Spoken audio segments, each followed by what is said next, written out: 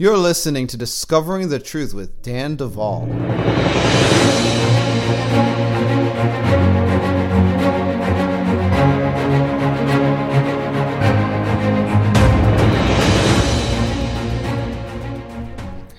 Well, folks, I'm in Canada right now in the middle of a conference, and I will be in Canada all throughout the following week. And so, pray for me. We're going to be enjoying some time in Ottawa and in Toronto next week. If you're hearing this and you're in Ottawa or Toronto and I'm not done conferencing there yet, go to bridemovement.com and check out our homepage where at the bottom I have the contact information and location information, so forth. I am this week going to be introducing you to a new voice, somebody you have not heard before, and you are going to be fascinated. But before we get there, I want to say a special thank you to all of our financial supporters because you are continuing to move this boat along the stream. And it's just really excited to see the kind of things that are on our horizon should this platform continue to expand the way that it is. You'll notice that we're doing more and more engagement on social media, Instagram, and other outlets. We are really trying to expand our social media presence. Why? Because that is the net that we have as a primarily internet-based ministry. We're reaching people all over the world.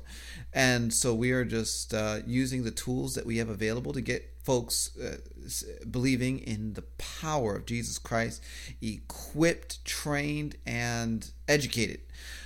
I want to let you know that if you are looking to get educated, get on Bride Ministries Institute. We are transforming into courses all of the past discipleship tracks that we've created, plus new stuff that's never been taught before.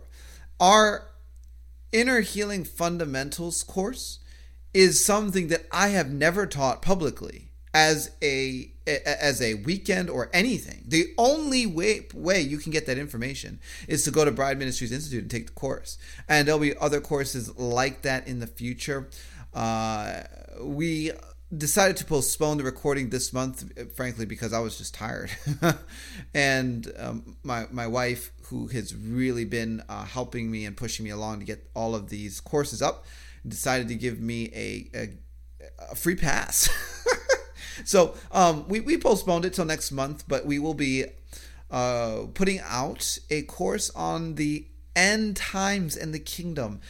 Following that, we plan to release a course on the ministry to the human spirit and a course on realms, realm thinking, how to engage with realms, build realms, see scripture through overlaying, interfacing realms, and also to engage this world around you in a different way. What I have found is that realm thinking is like what takes Christianity from pre-calculus to quantum physics. It's just a huge leap forward in understanding that allows for a much more highly complex things to be explained and problems to be resolved. So much coming on that front.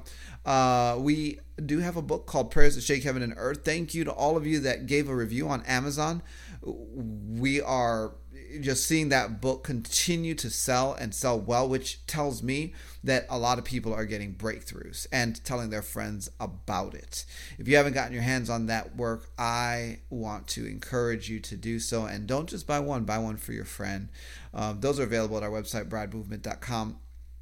Other than that, I have a men's course that is starting in a week and a half, and I'm going to be co-teaching it with our other leader at Bride Ministries, Todd.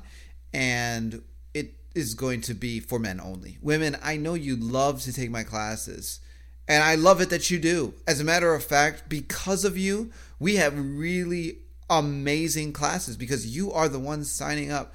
But we need to empower the men.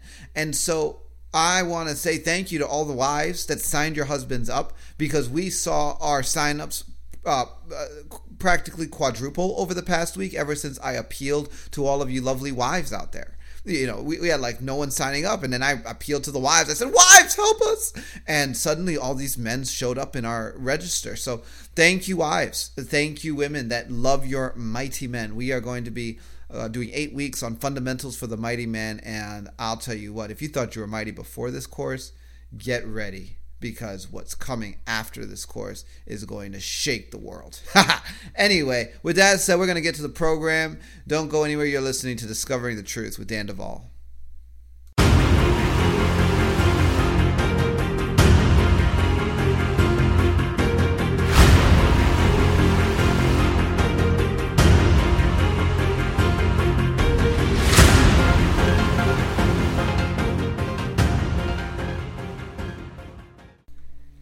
Well, folks, we are back for another episode of Discovering the Truth with Dan Duval, and I am very excited to be introducing you to a guest that I have not featured on the podcast before.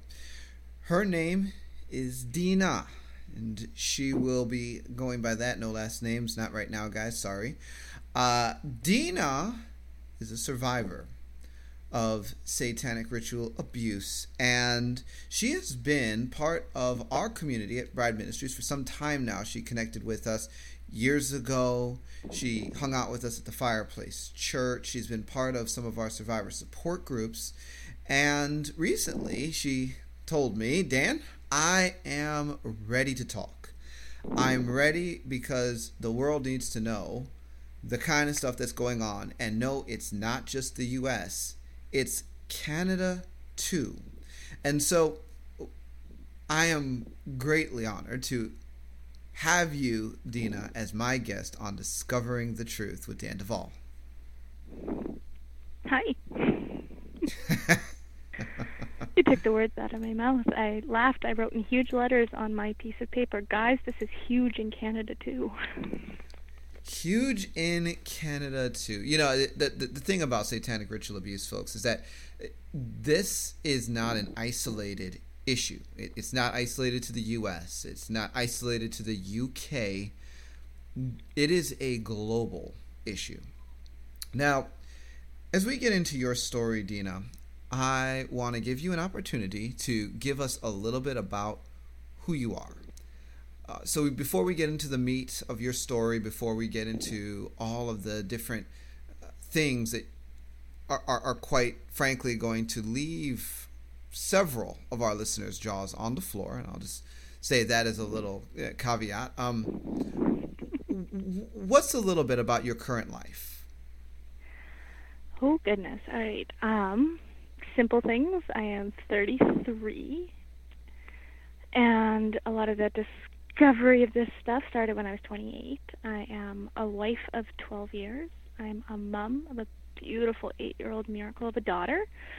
I live way up here in Winnipeg, Canada, and yes, it does get down to minus 40 and minus 50. Oh, gosh. And I've got one younger brother, and I live and function every day with DID, and I am not the core. I am just the main presenter. I am the one that's married and a mom. That is a whole story by itself. Well, thank you for that. And before we go any further, can you tell me and my audience why you are now ready to talk and to share about the things that you have seen and experienced? I will do my best. I've been really quiet about most of my stuff for all of this journey. I am constantly, when you've talked about gang stalking, I get it. So I've been quiet, but I've started to have a lot more peace about sharing recently, and that's all him. My main, I guess, my desire to share is to offer hope to others that they can get through this, because I've gotten through it. I've come this far, and I know for me, a lot of my hope on this journey has come from a lot of people that you've interviewed and hearing all of their stories and hearing them say, I'm still here, I'm still okay, I'm still functioning, it's rough, but I'm making it. And that made a huge difference of hope in my life, and I want to be able to offer that to others too.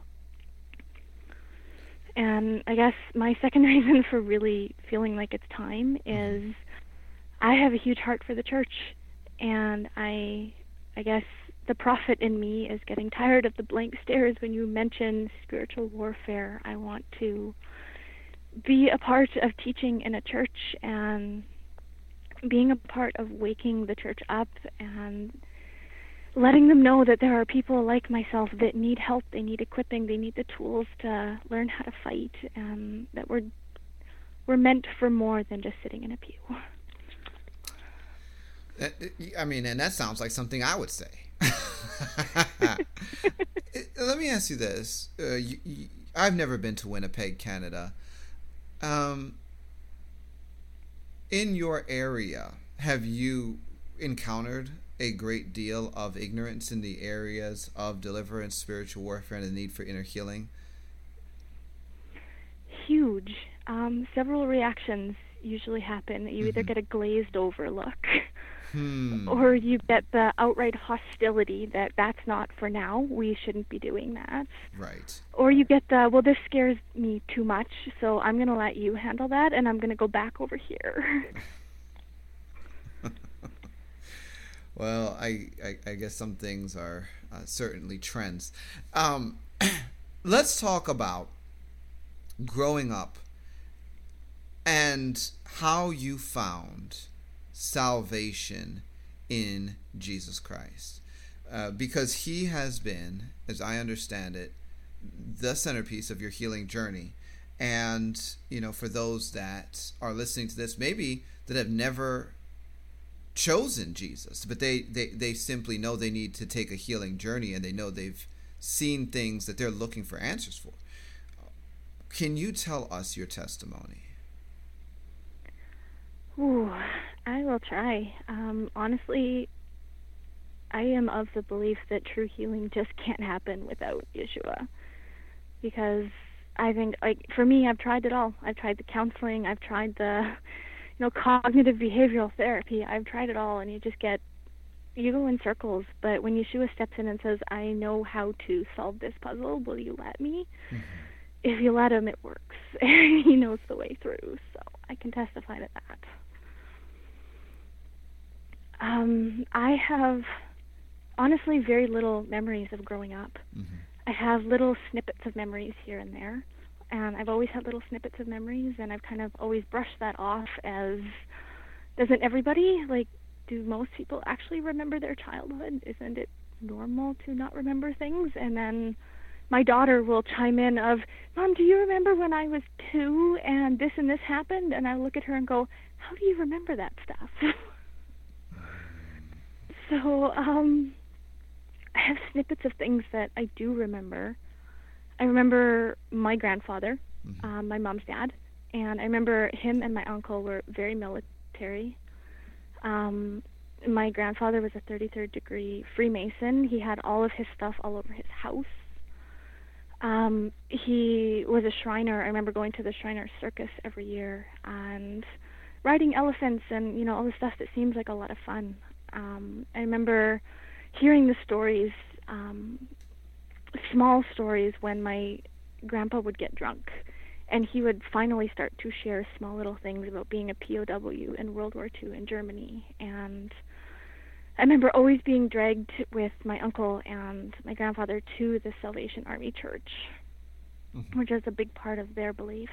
I remember things like constantly protecting my little brother, who is 6 years younger than I am, from crazy amounts of abuse. My mom has been through a lot of relationships, and so we bounced around from home to home a lot, and none of them were really good guys. I think I can count 2 that were good. Wow. I remember spending a lot of time at my grandparents' house. My mom was not really capable of handling us. She would have a breakdown, honestly, every couple months, and she would just drop me off, or she would drop my brother off. We have different fathers, and so his father bounced in and out of the picture as well. And so my brother would maybe go stay with his dad, or maybe come with, and my mom would go stay at an institution, or she would just outright disappear. I remember my mom would just call me a nuisance, and she just couldn't handle it. She couldn't handle if I actually spoke up about anything. And when I did, she would just say, nope, I can't handle it, and she would take me again to my grandparents. So I bounced around a lot. I remember being 4 when my birth father kidnapped me for a year and a half and took me to Calgary. And I lived with him and his wife. And then one day he just dropped me off at my grandma's, and he never looked back. I never really heard from him much. A birthday present here or there, Garth Brooks tapes and things like that, and that was it. I have recently, after getting memories back, actually learned what the damage that was done in that year and a half.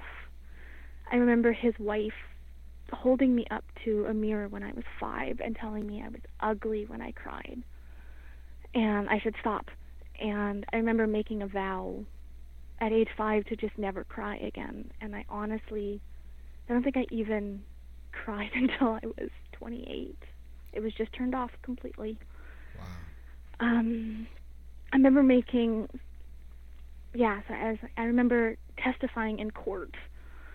I was 8 years old. I was 9 years old.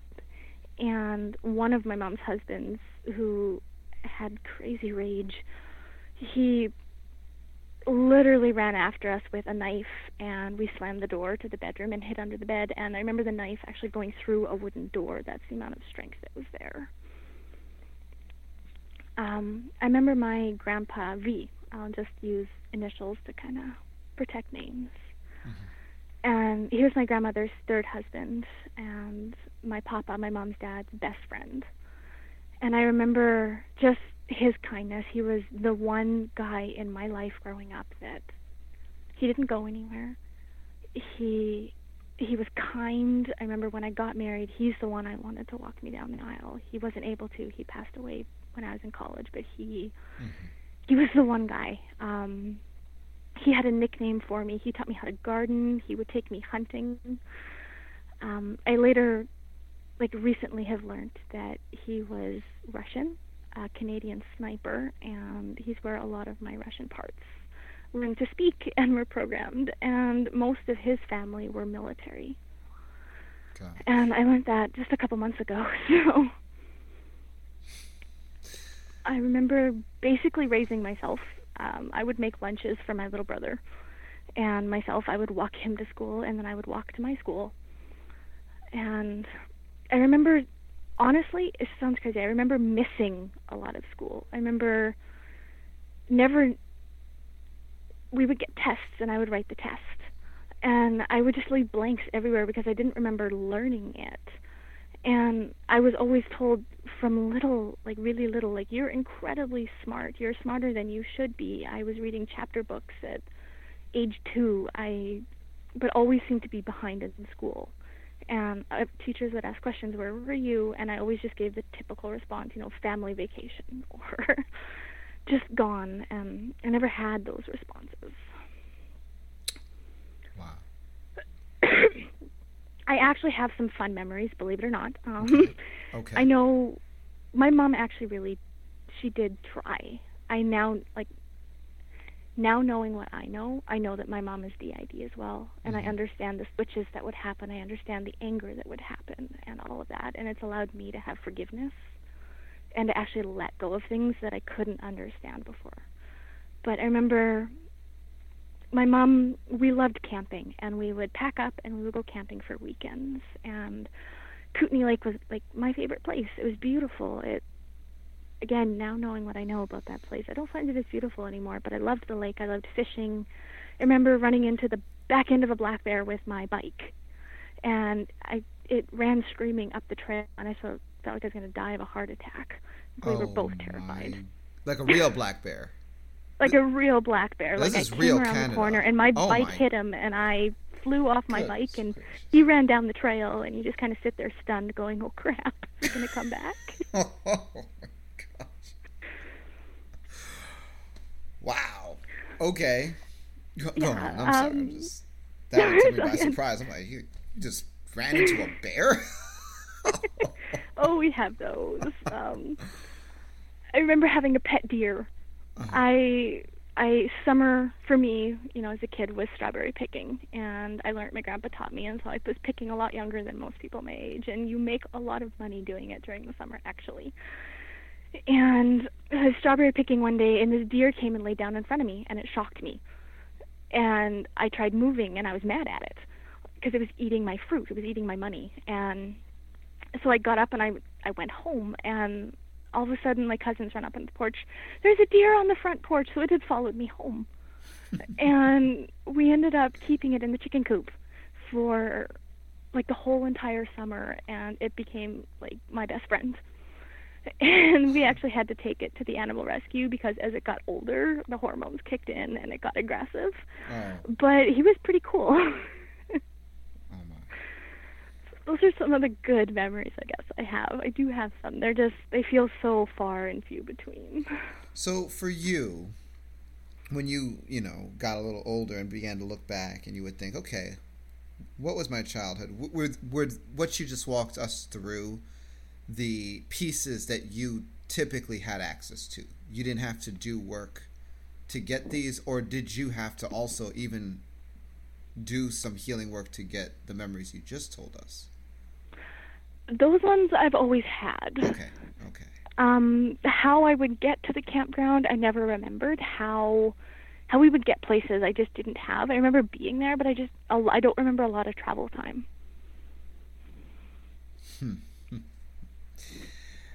And how often would you stop and consider, I wonder why I don't have a little bit more? Or was it just for you, like you explained in the beginning, well, this is just everybody. Nobody knows what's going on. It was normal. It felt normal to me. Like, you sit there and you question, well, doesn't everybody have inner dialogue? Doesn't everybody... Like, it's normal. It felt normal. I remember, I think I was grade 8 or 9. My friends would start to tell stories of, family history or things that they had done when they were little, and I would sit there quietly and, don't you have any? Or, when you go to youth group and they ask those silly questions of, name this person or your family, or do this, I didn't have them, and I would always remain quiet, and I didn't know what to do with that. That's when I started to really question it. Makes sense. And, folks, I mean, what Dina is explaining is very, very typical of all of the different survivors I've sat down with, worked with personally. There's a certain normalcy around the abnormality. That when we grow up from young children into adulthood under certain circumstances, most people don't stop to question whether or not what they're navigating is normal. It just is assumed, and people assume very odd things at times. And the more I speak with survivors, the more I'm like, and you never question that. And this is where I think, the body of Christ needs to also take some time to assess our approach to things. We think sometimes that everybody has the same paradigm for engaging the world that we do if we come from stability. Not true. And anyway, let's get to the story of your encounter with Jesus. Just to add one more thing to what you were saying, it's really true. Having a daughter of my own and seeing how easily she just accepts something that she's told, mm-hmm. and it becomes truth to her. And when she comes home, she said, Mom, did you know that this and this and this? And you sit down and you go, baby girl, that's not true. Here is the truth. And she goes, oh, and then that becomes her truth. it's that simplistic acceptance that this is just the way it is.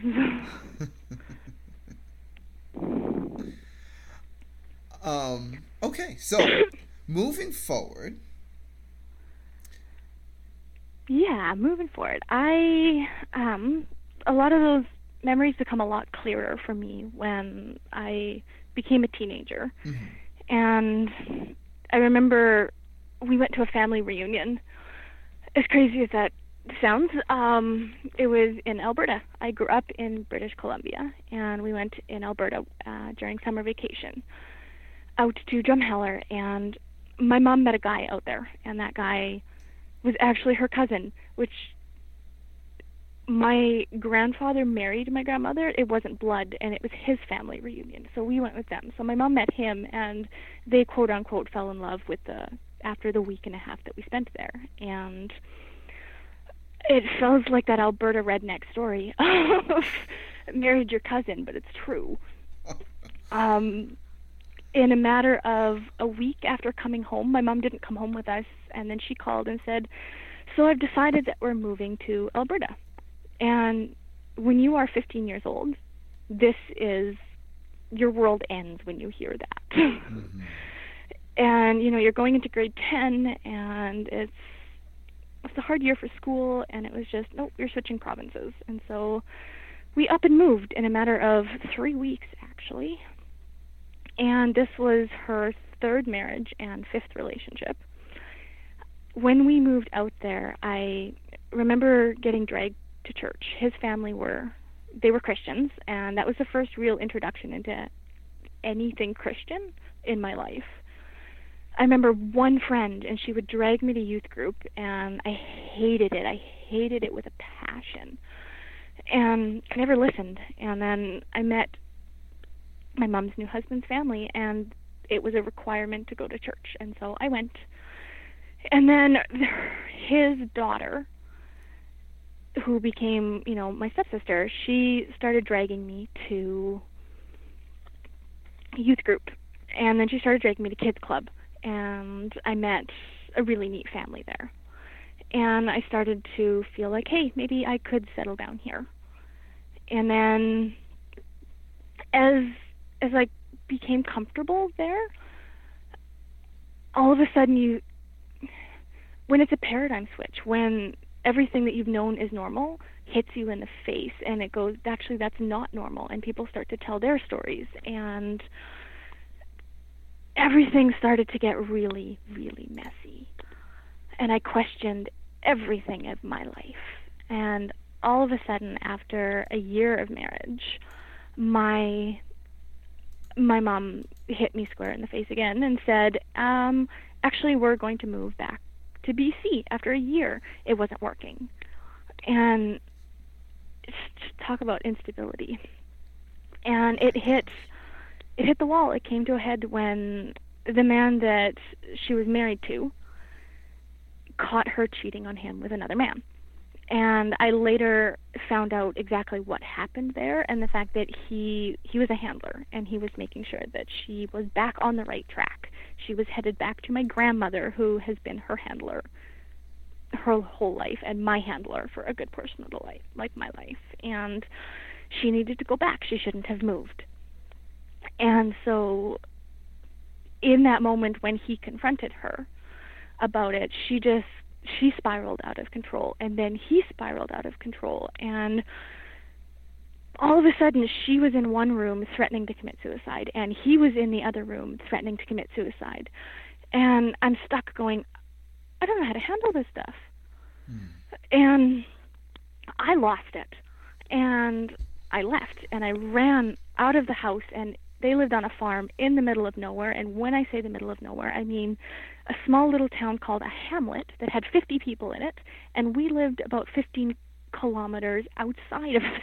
Oh, in the middle of nowhere. So I had nowhere to really run.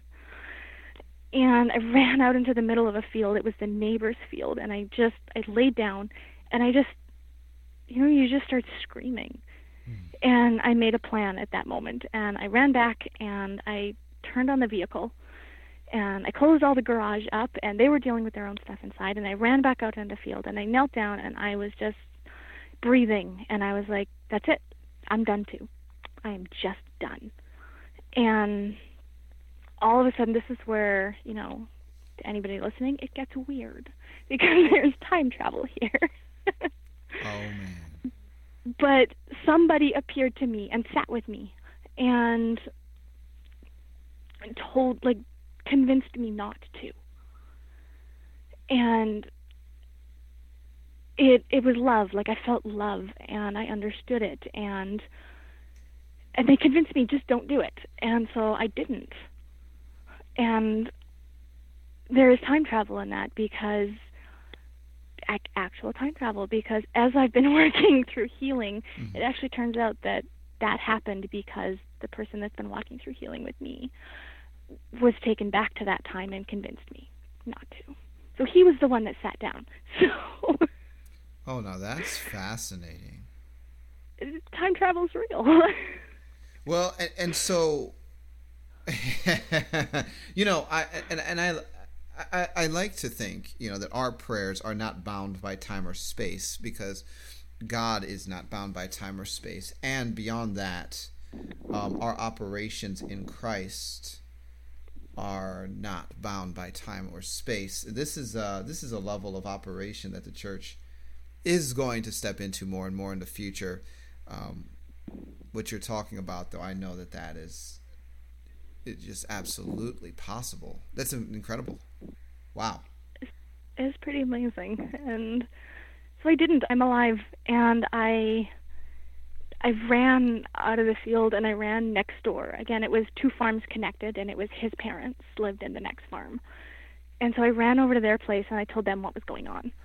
And the police were called, and I used their phone, and I called the family that I had been growing close with, that actually ran the youth group and ran the kids club that his daughter had been dragging me to. And they came and they picked me up. And I spent a couple days there. Mm-hmm. And after all the dust had settled, and all of a sudden I heard from my mom again. And I spent those couple days just sick to my stomach, not knowing what would happen, not knowing if anyone was even alive, not knowing anything. And I cried a lot on Em. She really was there for me. And then they took me back home. And my mom was like, well, apparently she's alive, and she's moving back to BC. And we're not even leaving, with enough time to pack. It was just, we're leaving right away. And in a couple days, she pretty much packed everything that she really wanted and left. And that, for me, those couple days of packing was my absolute breaking point with everything. It was I didn't know what to do. I felt stuck. I wasn't moving back into the stuff that I had come from, and I didn't know what to do where I was. And I called S, and I said, I need advice. What do I do? And they prayed about it, and they said, hey, do you want to come live with us at least to finish off your grade 10 year?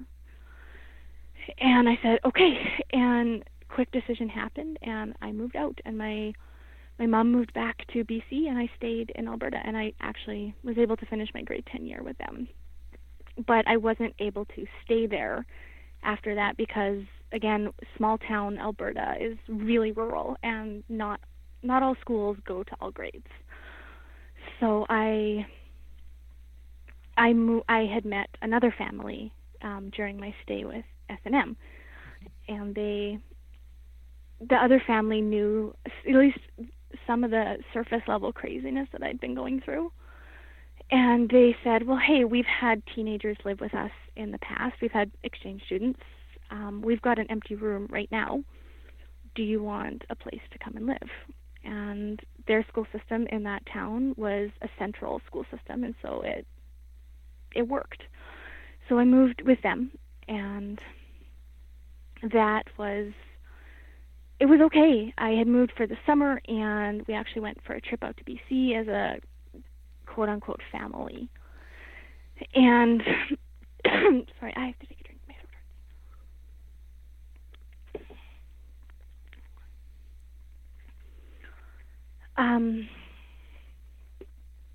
trying to think now. Help. Okay. Well, you're talking to us about this couple. You just moved to BC, British Columbia. Yes? Yeah, there we go. Thank you. And you're about to start your 11th grade year with this new family. Yeah, thank you. One of the things that I had wanted to mention was the family that I'd moved in with, S&M. They started working deliverance with me. Mm-hmm. And they noticed a lot of trends. Let me just back up a second here. Yeah. So by this point, you had already come to a saving knowledge of Jesus Christ? Or not yet, no. So they were trying to work inner healing and deliverance, and you weren't even fully convinced of who Jesus was? Nope. Okay, nope. I just wanted to get that straight. Please continue.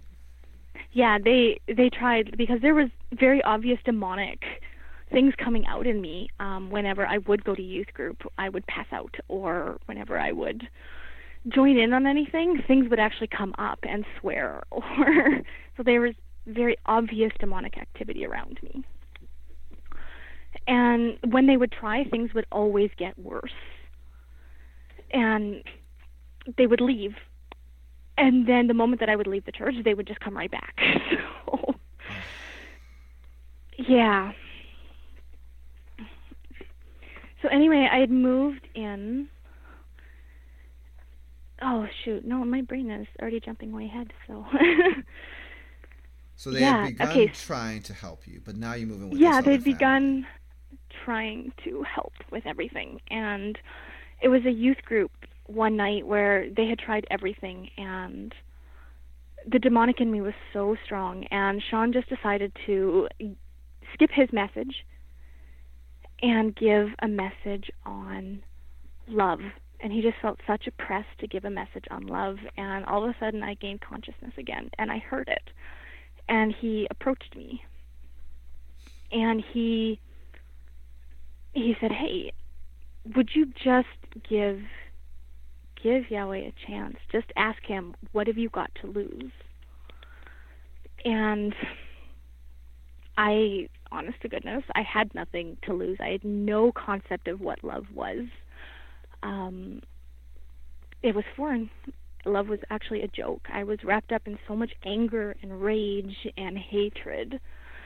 And, S&M, they were the first ones to ever really give me any glimpse of what a family looked like or what love looked like. And so I thought, you know what, if he's going to ask, sure. And so I did, and I was just like sitting on the floor and saying, you know what, fine. If you are supposedly love, if you are supposedly real, and if you've got something for me, and I was snarky, and I expected nothing to happen. And all of a sudden, I collapsed, and I was shown a vision. And I was taken to this huge throne room, and it was incredibly bright, and there were these huge marble pillars everywhere.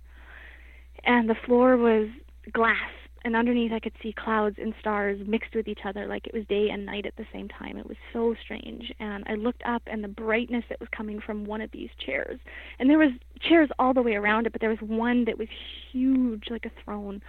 And I looked that way, and I couldn't make out any features, but I just wanted to be there. And I walked over there, and all of a sudden I was just picked up, and I was held in these arms, and I was held to his chest. And just the feeling of safety and the feeling of overwhelming love. I didn't even know what that word was, but it wrapped me up in, there's just not even human words to describe how I felt safe. And I just sat there, and I listened to his heartbeat, and I knew that that's just where I wanted to be forever, and I didn't want to leave. And he said, "You have to go back." And I cried, and I wailed, and I said, "No, don't make me go back. Don't make me go back." And he said, "It's not your time, but you needed to know me and who I really am." And And it just, again, like the words, just those are crystal clear. And it was like, there will be counterfeits, but you need to know who I am. And again, the I am, right? And then all of a sudden I was back in the living room. Wow. And I was back in reality. And I didn't really have that, typical gospel, I guess, reality of I choose to give my life to Jesus Christ. I didn't have that. I just remember I want to follow him. I don't want to leave that. His son, this is what I want. And Sean was able to put more words into what had happened and describe things about Yeshua. And I just kept thinking that I want to follow him. That's what I want. So that was the gave my life to Yeshua moment. That's powerful. And you were 16. I was 16, yeah. And this was before or after you moved to British Columbia?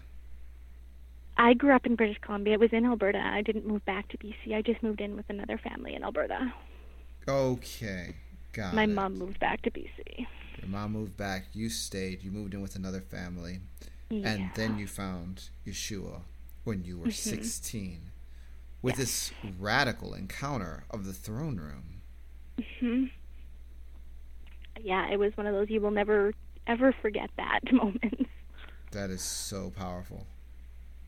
So it was, I would love to sit and say that it changed my life, but it didn't. It seeded something deep inside of me that would later change my life in an incredible way, but it didn't instantly change. I didn't have that. My life is all better now. I'm freed from everything reality. Well, welcome to the club. Okay, yeah. So how did things go from there? I mean, because you as a teenager, I imagine, you're carrying all of this rage and anger and, emotion. You don't even know fully why you have it. You're now going through abandonment because, I mean, your mom dragged you through 5 relationships and then just jumps back over and so now you are having to figure things out for yourself. You move in with this well-meaning family. I mean, okay, was it a happy ending? Goodness, no. When I moved in with them, I filed for what is called an independent status in Canada, which essentially means that I'm considered an adult at age 16, and I can make my own decisions. I don't need parental or guardian permission. It was a long process, but it was, for me, really worth it. It meant that I could get a job, I could make decisions, I could go to the doctor, and I didn't need to have anyone. And honestly, I didn't have anyone. I had a guardian, but it was never officially made, and my mother wasn't speaking to me, so I needed some form of ability to even get through school. And so I actually worked through high school, and I bought my own school books, and I made my own decisions. And I know R&E, they really did try their best with me. They were a very, very, very kind family, and they really did show me a lot of love. And they took me on, honestly not knowing what they were getting themselves into. And I can't fault them for that. I remember one night while I was living with them, and I went to a party with friends, and I came home at 4 a.m. And I remember being at the party, and again, yes, I had accepted Yeshua, but I was still me, and I still wanted to party, I still wanted to drink. I was almost living a double life. I was the nice Christian girl because they needed me to be, but my friends weren't believers, and I just lived things really differently. And I remember being at a party, and all of a sudden these 4 guys showed up, and that is actually the last thing that I remember after they showed up. I remember waking up on the bathroom floor, throwing up, and completely hungover. R had come to the party and seen me leave with the guys and go to a hotel room in town. And then he saw me arrive home on my bike at 4 a.m. And I was grounded for a very long time, and I actually received all of that information secondhand. They told me what had happened, and I couldn't deny it. I couldn't prove it. I didn't remember it. And at 16 and being into alcohol, I just chalked it up to I had too much to drink. And again, after walking through the healing stuff now, I can honestly remember what happened, and it was not good. But back then I didn't know. It was just, once again, I had missing time, which was the normal.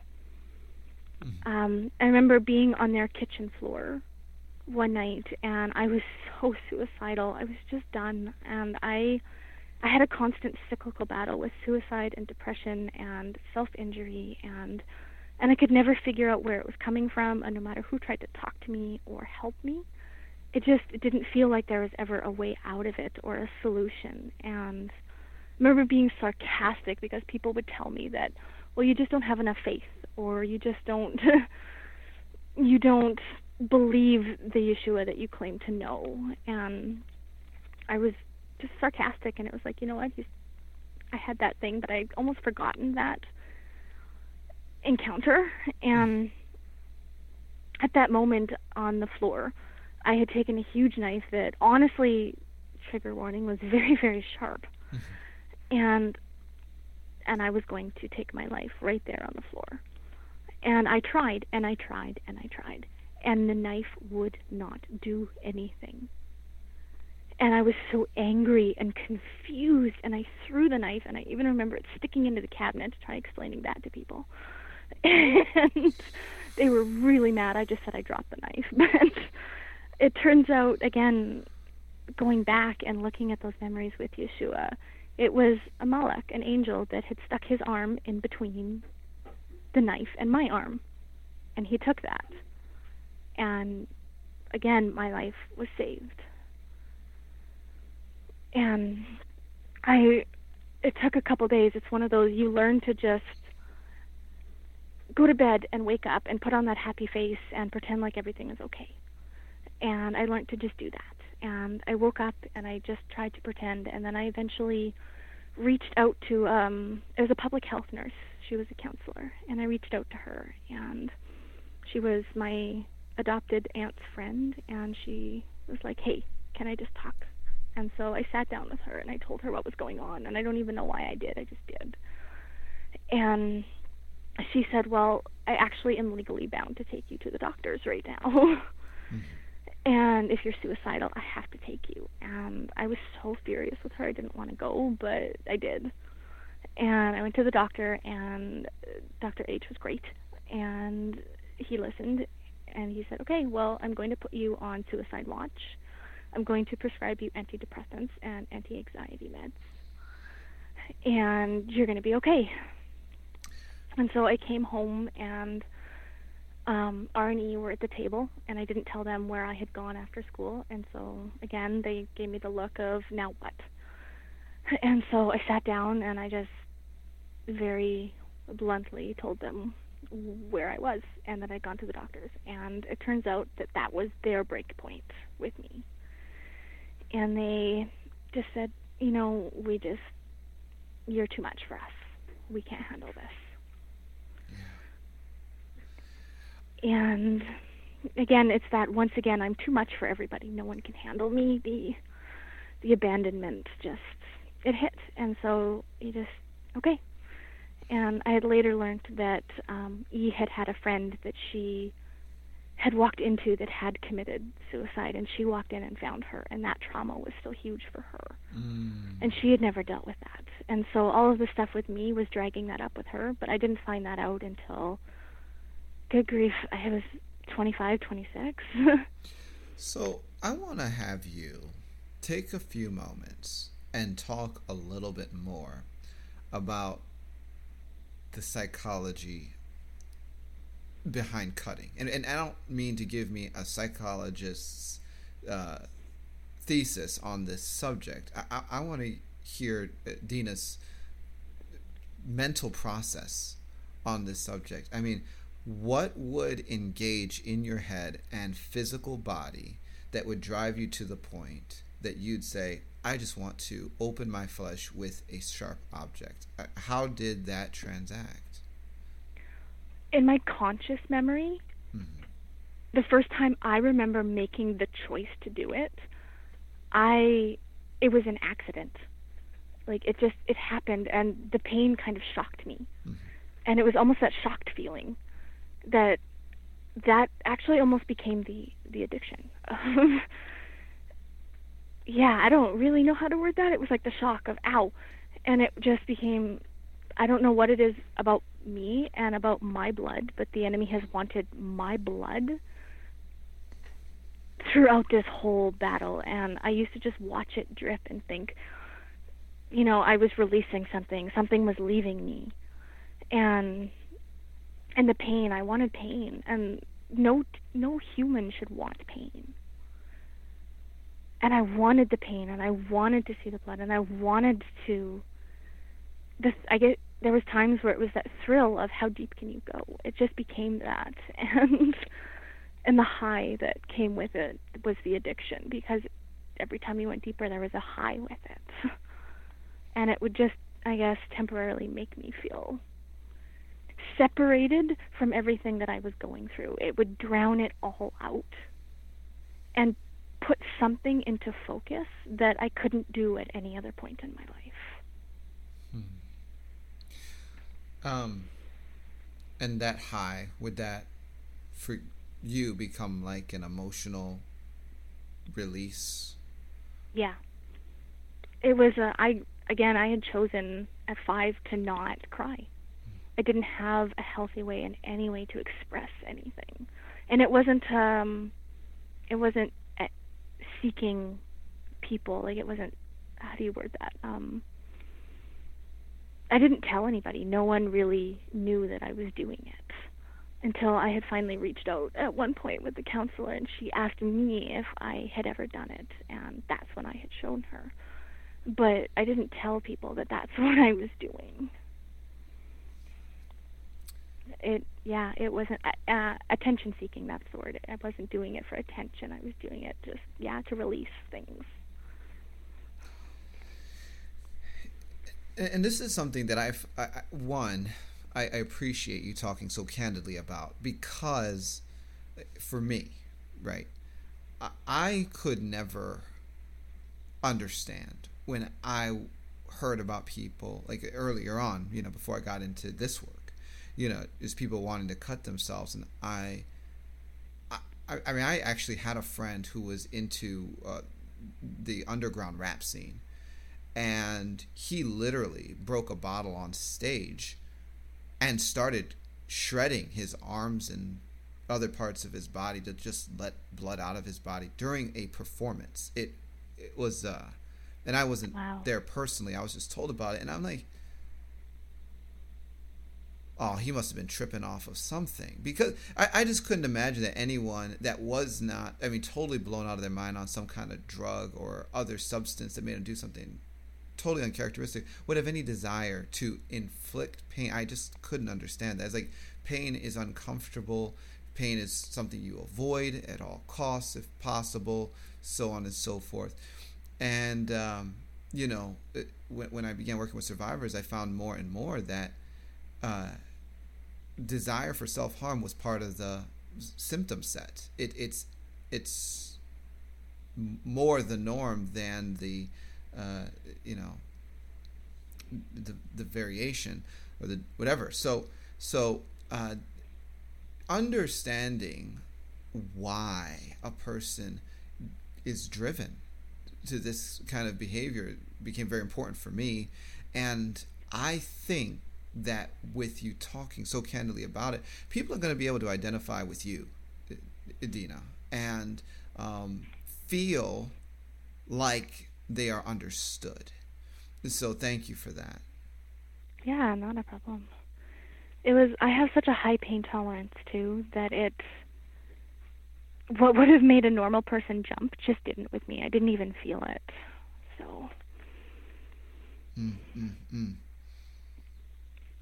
And did you have other friends that were going through this with you, that they would confess to you, like, yeah, or were you kind of isolated in this? I had one other friend, and she knew what was going on. Mm. And I remember her telling me one day she was a hardcore witch, and she would do it and she was, a dark, very dark person. And she would tell me that she would do it to summon spirits. And that always struck me. Like, it used to scare the heck out of me, but it was always, I felt a draw to it. And I was like, oh, I could never. And it was like, actually I could, and it really resonated with me. And she was the only one that I ever shared that with. Wow. That makes, clearly a lot. As a matter of fact, isn't that what the prophets of Baal did when Elijah was prophesying and he was challenging them to light the fire, and they were crying out to Baal, cutting themselves, clearly trying to summon him with bloodletting. So that's ancient. Fascinating. Dina, you left off, right? Okay, they could not tolerate what you were manifesting. They just couldn't handle it. What did you do? Yeah. They asked me to find to move home with my mom, is what they had said. And that was not an option for me. And I had been going to youth group via, you are required to do this as a good Christian. So I had been going, and the youth leaders, they had taken an interest in my life, and they would pull me aside and ask me how I was doing. And they just noticed that I was always on the outskirts and didn't hang out with anybody, and I didn't really want to be there.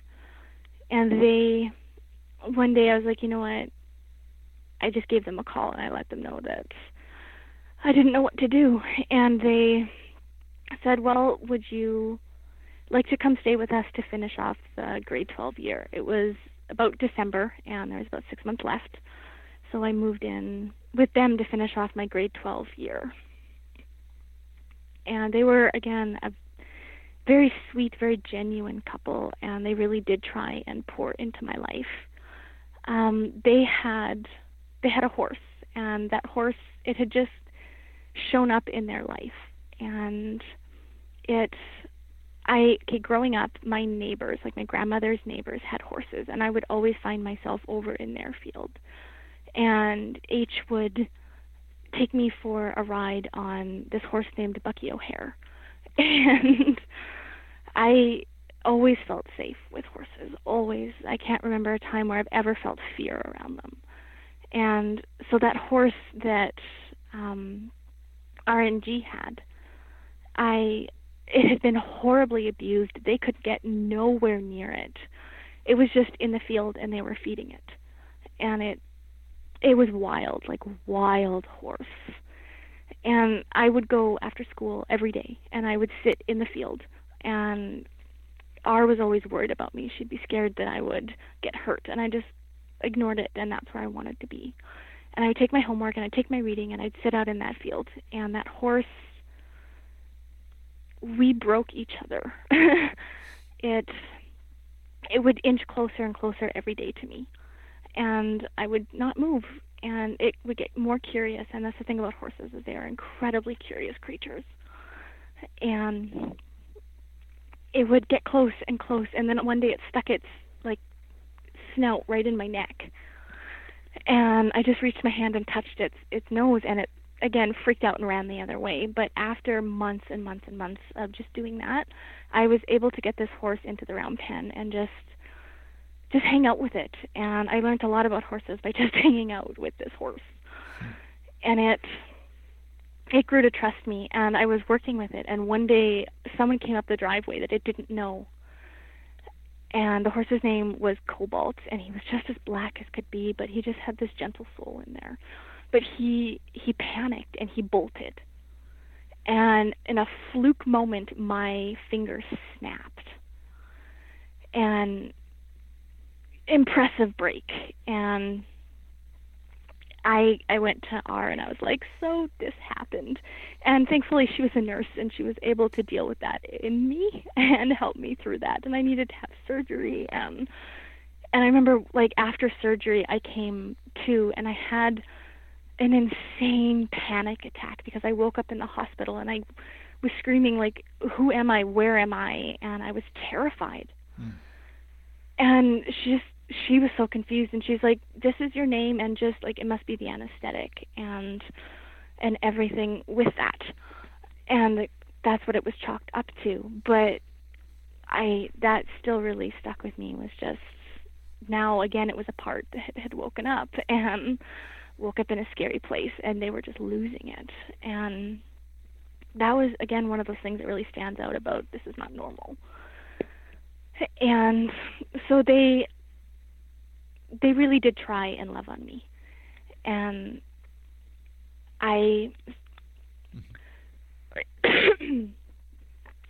again, I went through that same cyclical pattern of depression and suicide, and I just couldn't handle it anymore, and all the emotions that I couldn't figure out where they were coming from, and random panic attacks, and it just was getting worse. And I ended up in their basement, once again, trying to take my life. And I had absently decided, okay, I've got enough pills, and I had taken them all, and it should have killed me. It really should have.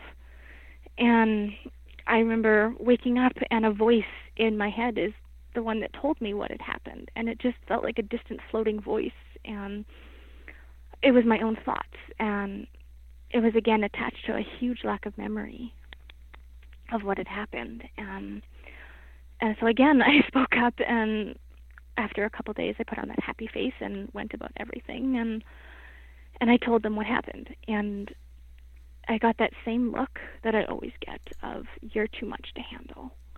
We can't deal with this. You need to find a new place to live. And again, I just absolutely broke. And I ran out into the field, and I found my horse, and I just stayed out there with him. And I came back in, and they had talked and prayed, and they decided, okay, we'll keep you. You need to, this can't happen again.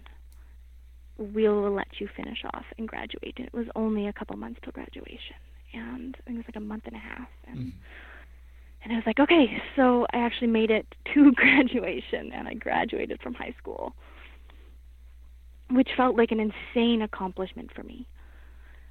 And that after graduation, I said goodbye to them, and I moved back in with the very first family that I had moved out at 16 with, and moved in with them. And I worked at a place during the summer so I could raise money, and I had applied to Bible college, and S started working with me again, trying to help with deliverance. And there would apparently be 6 people, like 6 huge guys, trying to help me and sitting on top of me, and apparently I would still be lifted 4 feet off the ground with the things that were coming up, and I would have no memory of any of the deliverance, nothing.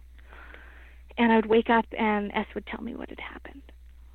And there was days where he would notice all the cuts on my arm, especially during deliverance sessions, and he would call me out on it. And he would tell me, you just don't want to quit. You don't actually want to follow Yeshua. You just want this. You don't want to walk in the narrow way. And he was really blunt about it, and I've always appreciated S for that and his bluntness. And he would take away my blades. And I would always get more, but I would never remember how. And he'd ask me, did you buy them? What did you do? And I would just shrug, and he just chalked it up to, I must have been lying, but I never remembered getting them again. I just always had a stash of them. And just again, like, I've always noticed that the demand for blood for me has been absolutely huge all throughout my life. One little memory that's kind of sparking right now, I remember my mom was cleaning one of my wounds. Like, I'd scraped myself up when I was younger. And I remember you get the mom spit, where, a mom licks their thumb and they go to clean something. And she had taken the blood and she'd licked it. And I remember thinking, what the heck? And that's disgusting. And she's kind of shrugged it off, but sorry, that just sparked a little memory right there. After I moved in and school was looming, I actually went to Calgary and I went to Bible college. And somewhere in my grade 12 year, and somewhere at the beginning of Bible college, my mother and my grandmother had begun talking to me again. And they were all of a sudden in my life. And I was getting phone calls from them. And I don't ever remember the moment that started. I don't remember how they were in my life again. They were just there. And they would call my roommates, and my roommates would pass on messages, and I remember ignoring them very purposefully. Mm-hmm. And it just, I just remember the fear when they started to enter my life again. And my first year of college, I met this guy, and he was really unique. And our first conversation, he didn't even have, I don't think he has a surface level button, not really, but it was Tim Hortons, and we had sat down, and he was like, so, tell me about your life. And for some reason, I felt a safety there, and I just kind of poured out the surface level of my life, and we talked till 3 a.m, and that was the first person I actually had ever really shared my testimony with or any details of my life. And he didn't run, and we actually became really, really good friends. And we realized, by about December into the first year that there was more than that there. We actually liked each other. Mm. And there was something growing, but both of us, we were not in a place. Neither of us felt that we were ready to date, that we were ready to commit to a relationship. And so we decided after, a long 2 a.m. talk in dorms that we were better friends right now. And so that actually settled something, and we prayed together, and we gave it to Yeshua, and we said, okay, let's just keep going. And so we stayed as friends that whole entire first year. We were actually considering moving in together. There was like 3 guys and 3 girls that were all going to share a house together because it was cheaper for rent. And that didn't end up happening. That is the grace of Yahweh. And so second year of college, there was a whole bunch of us that were supposed to make a huge dorm room Thanksgiving, and my choir director actually had bets out that we were all going to order KFC because college students and cooking. So everybody bailed on us, and we actually ended up making the meal together, just the 2 of us, and it was ridiculous amounts of fun. And after the meal, everybody showed up to eat it, and we all sat down to watch a movie. And again, dorm room sparseness of furniture. There was 1 chair and a mattress on the floor. So I remember sticking my head just on the corner of the mattress, just wanting a little bit of the comfort. And all of a sudden there was something that flipped inside of me. And I had that, oh shoot, those feelings are back. And oh, no. I ignored them. And then he went home, and I sat down on my computer at like 1 a.m, and all of a sudden I get this MSN Messenger chat. And it was, hey, so we need to talk. And I was like, oh no.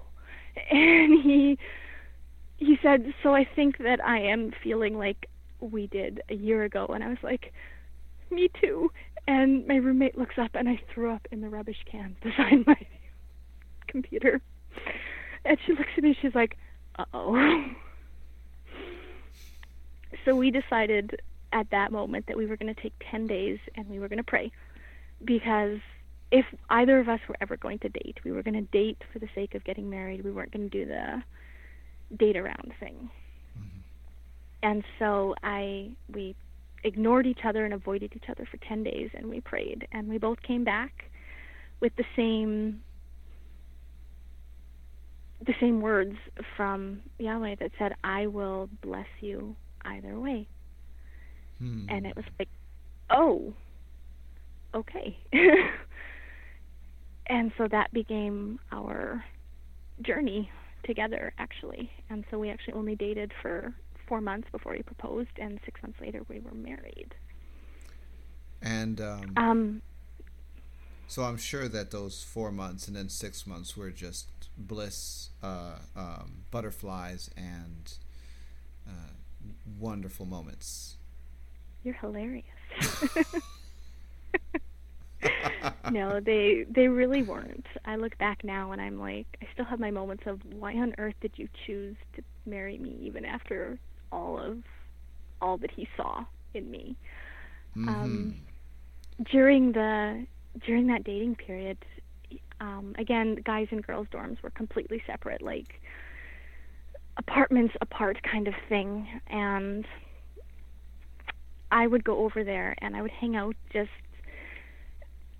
with my friend or hang out with my fiance at that point, and he had 4 other roommates, and so we would hang out and then they would all go do their thing, and something would happen and I would black out, and I would wake up the next morning on the couch with a blanket on me and a pillow, and I would be completely confused, and he would have to fill me in as to what happened. And he would tell me that I was on the floor screaming for a knife, like screaming and desperate and clawing at him, and he would put all of his weight on top of me for hours and hours to stop me. And then I would pass out eventually, just exhaustion. And then I would, wake up the next morning. And that happened on and off actually quite a lot. Once it happened in the middle of a field, and he literally grabbed a hold of me and just held me, and I screamed that I was going to run away, and again, I had blacked out. I had no memory of any of that stuff. And thankfully, I never once got kicked out of guy dorms, even though I would be waking up at, in the morning time, having spent the night constantly in their dorms. And the RAs were really great, and they just they took it in stride, and that was a huge blessing. So, I remember continue, please. Yeah, I remember in Calgary, like during my times, I would go for study times at my favorite place, and it was absolutely gorgeous indoor garden, and there was turtles, and I remember finding such joy and peace there. And I remember going, and then I remember the security guard, he knew me because I was constantly there, and I'd come back and he's like, "Why are you back? We're closing." And I was like, "What do you mean we're closing? It's like 2:00. It's like 11 o'clock at night." And I lost time constantly, no idea. I would wake up close to the Armory all the time, which is again just downtown, and no idea how I would get places. And you kind of just, you put it in that box in your brain of what, but you've got nothing to sort it out with. And that just, it was the story of my life. So, did he ever question if you had multiple personalities? Or did he I don't just even think he'd ever heard that term. That was just who you were? Somebody that would have these episodes and then forget about them. That's just the way it is. Did you ever ask? I don't think I've ever asked him. When it was discovered, that's what I had. It made sense. It checked off all the list, but I don't think either of us even knew that term existed or that it was something. Wow. And again, I was a psychology major. I remember going through the areas of depression and all of those things in my psych books. Not once did I ever run across multiple personality disorder. So either that somehow was blocked from my memory or just wasn't in there. I should actually go back through that psych book and see. So you guys got married, and so life continued on for years did. before. Yeah, we were married for 2 years, and we stayed in Alberta in a small town. And we moved for a couple houses there, and, you know, the weird still always continued. I still remember losing time a lot, going out and coming back and being asked, you know, where were you? And, oh, I was just out. That was constantly my answer. And not once have I ever stopped, even in all of our 12 years of marriage now. Like, I've always struggled with suicide and depression and self-injury and anxiety and all these things that we could never find a solution for, no matter how many counselors I saw, no matter how much meds I was on. None of it ever helped. So we, after 2 years in Alberta, we ended up moving way out here to Manitoba. And I remember laughing when we moved out here because I swore when I was in like grade 5 that I would never move east. The east was the enemy. I wasn't going to move there. And I remember when we figured out that we were going to move out to Winnipeg, and I thought, oh no. And we moved all the way out here. Okay. And we've actually been out here for almost 10 years now. What was the bridge that allowed you in your 20s, which is actually abnormal in my experience, but in your 20s to begin to uncover the memories of the dark stuff, the satanic ritual abuse, and all of the things that you had blocked? Things started when you look back and you can see it, and things always used to leak through horrible nightmares that no person should have. And you just would think, I've watched too many movies.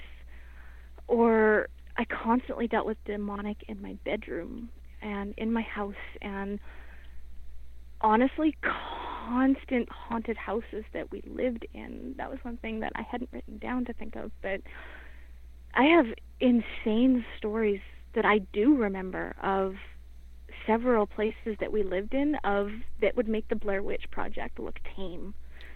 Oh my gosh. And they were things like my mother getting pushed downstairs and light bulbs bursting and horrible smells and just terrible, terrible things. And that it was the normal. The paranormal was my normal. It just, again, you put it in that box of either doesn't everybody deal with this or what the what, and I don't have a professor for this. And so I guess it was so normal that there was nothing abnormal about it. The memories were coming through my whole life. They just weren't,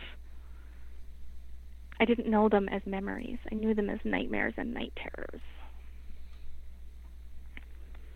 I remember one class, we showed this little video clip from a history class.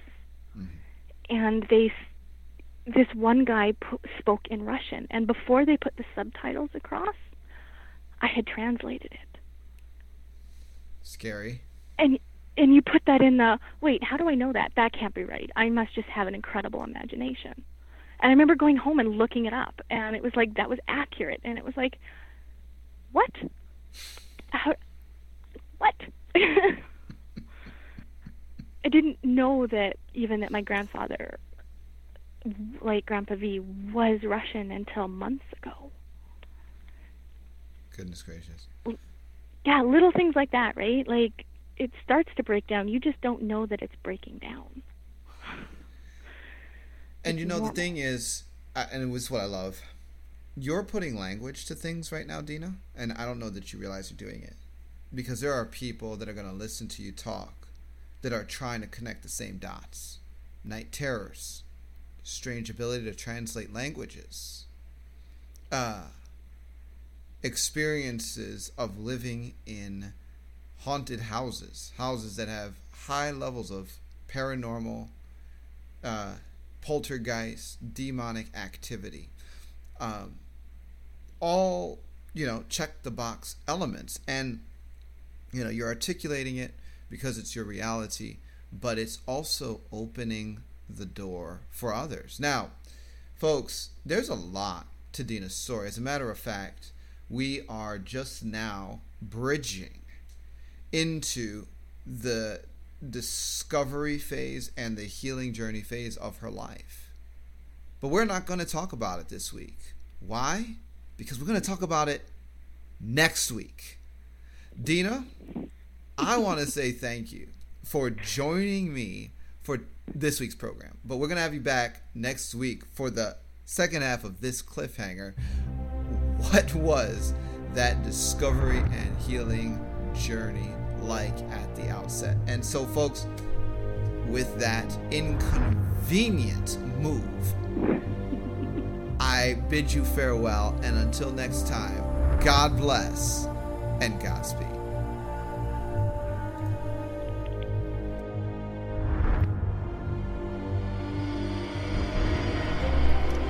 You've been listening to Discovering the Truth with Dan Duval. If you would like to connect with us at Bride Ministries or to support what we are doing financially, visit us at www.bridemovement.com.